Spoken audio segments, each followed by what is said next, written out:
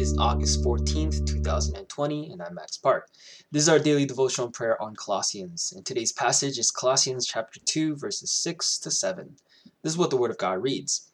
Therefore, as you have received Christ Jesus the Lord, so walk in him, having been firmly rooted, and now being built up in him and established in your faith, just as you were instructed, and overflowing with gratitude.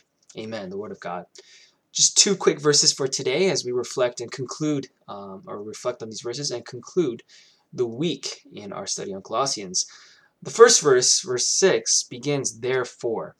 Now, of course, this conjunction word obviously is referring to a relationship between the the prior 5 verses, the opening 5 verses of chapter 2, and probably the contents of chapter 1 all together as a whole, leading to this statement, therefore. Well, what did we read in verses 1 to 5? We read about what? The struggle of Paul, his willingness to do so in the face of persecution, in the face of anguish, in the face of pain, in the face of loss and suffering and all these things that he talks about.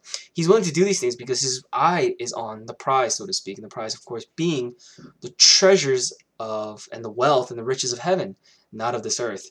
And it is, of course, Christ himself, the wonderful mystery that has been revealed to us. This is what we learned about, and this is what we learned about the beauty of the faith and the content of the faith of our belief in Christ. And so this is, in light of all of this, what Paul is saying is, therefore, right? Read verse 5, for example. For even though I'm absent in body, nevertheless I'm with you in spirit, rejoicing to see your good discipline and the stability of your faith in Christ. So he longs to see a maturation and a discipline and stability in the faith of the believers in Colossae.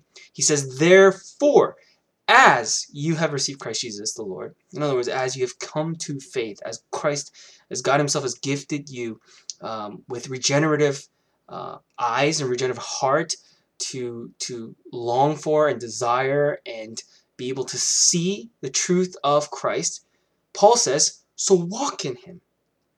Now that's a command right there, right? So walk in him. What does that mean? Well, this is, of course, very familiar Pauline language in all of the Pauline epistles. Whether you read the book of Romans, whether you read 1 Corinthians or 2 Corinthians, or predominantly Galatians and Ephesians, of course, talks strongly about walking in the Spirit. Many people are familiar with Galatians 5, where it talks about,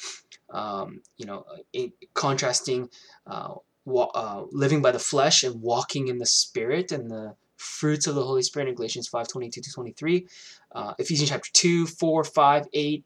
I think Philemon talks about this, 1 Thessalonians, 1st, 2nd, 3rd John.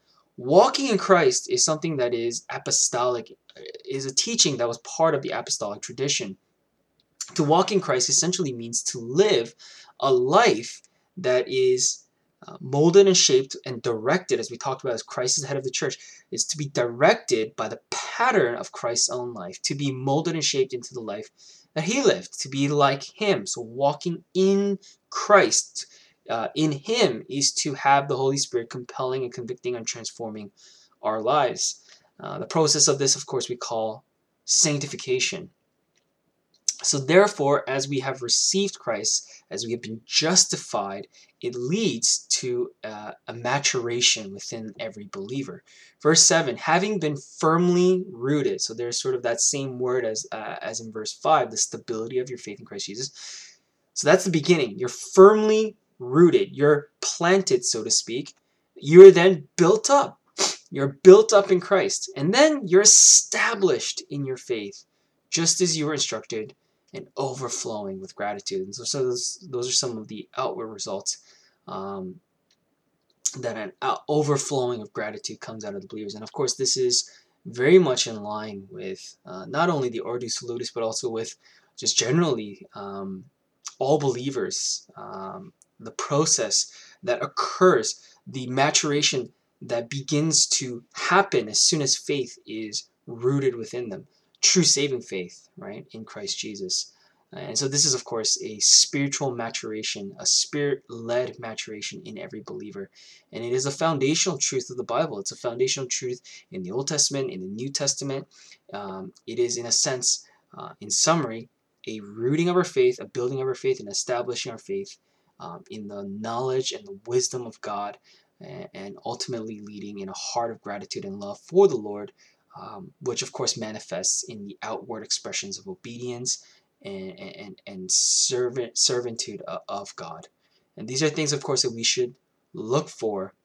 Unfortunately, brothers and sisters, a lot of this gets twisted. So as we continue to read Colossians, let's be cautious in our reading that we don't want to fall into the trap of the ascetics. The ascetics were saying, like spiritual, physical deprivation and, high spirituality is attained by, flushing our lives free from everything else and doing only these things. And it was a very, how should I say, it is a very disciplined life, and it clearly is a life that has elements of the truth.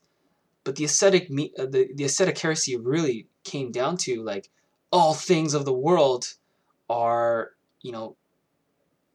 are things that we should deprive ourselves, like seeking out pain is the way to gain spiritual high spirituality.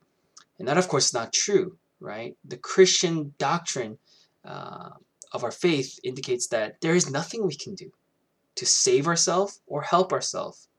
There are elements of good things that we can demonstrate. Common grace in our lives allows us to do those things. But there's no way we can somehow climb the ladder of sanctification on our own accord.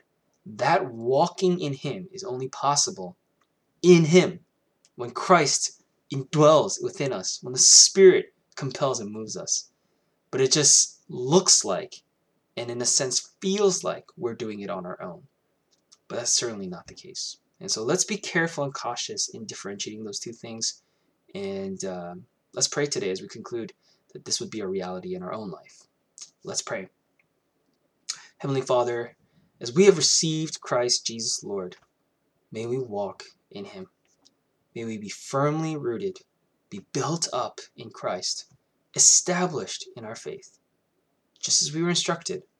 And may our hearts overflow with love and gratitude for you. All this we pray in the name of Jesus Christ. Amen. Well, thank you for joining us today. If you're enjoying this podcast, please check out our church Facebook page called Sheepgate Fellowship and our YouTube channel by the same name. You can join us in worship on Sundays via live stream at 12:45 p.m. Eastern Time, and the link for that is on our Facebook page. I hope the Lord blesses you this day and enjoy. God bless.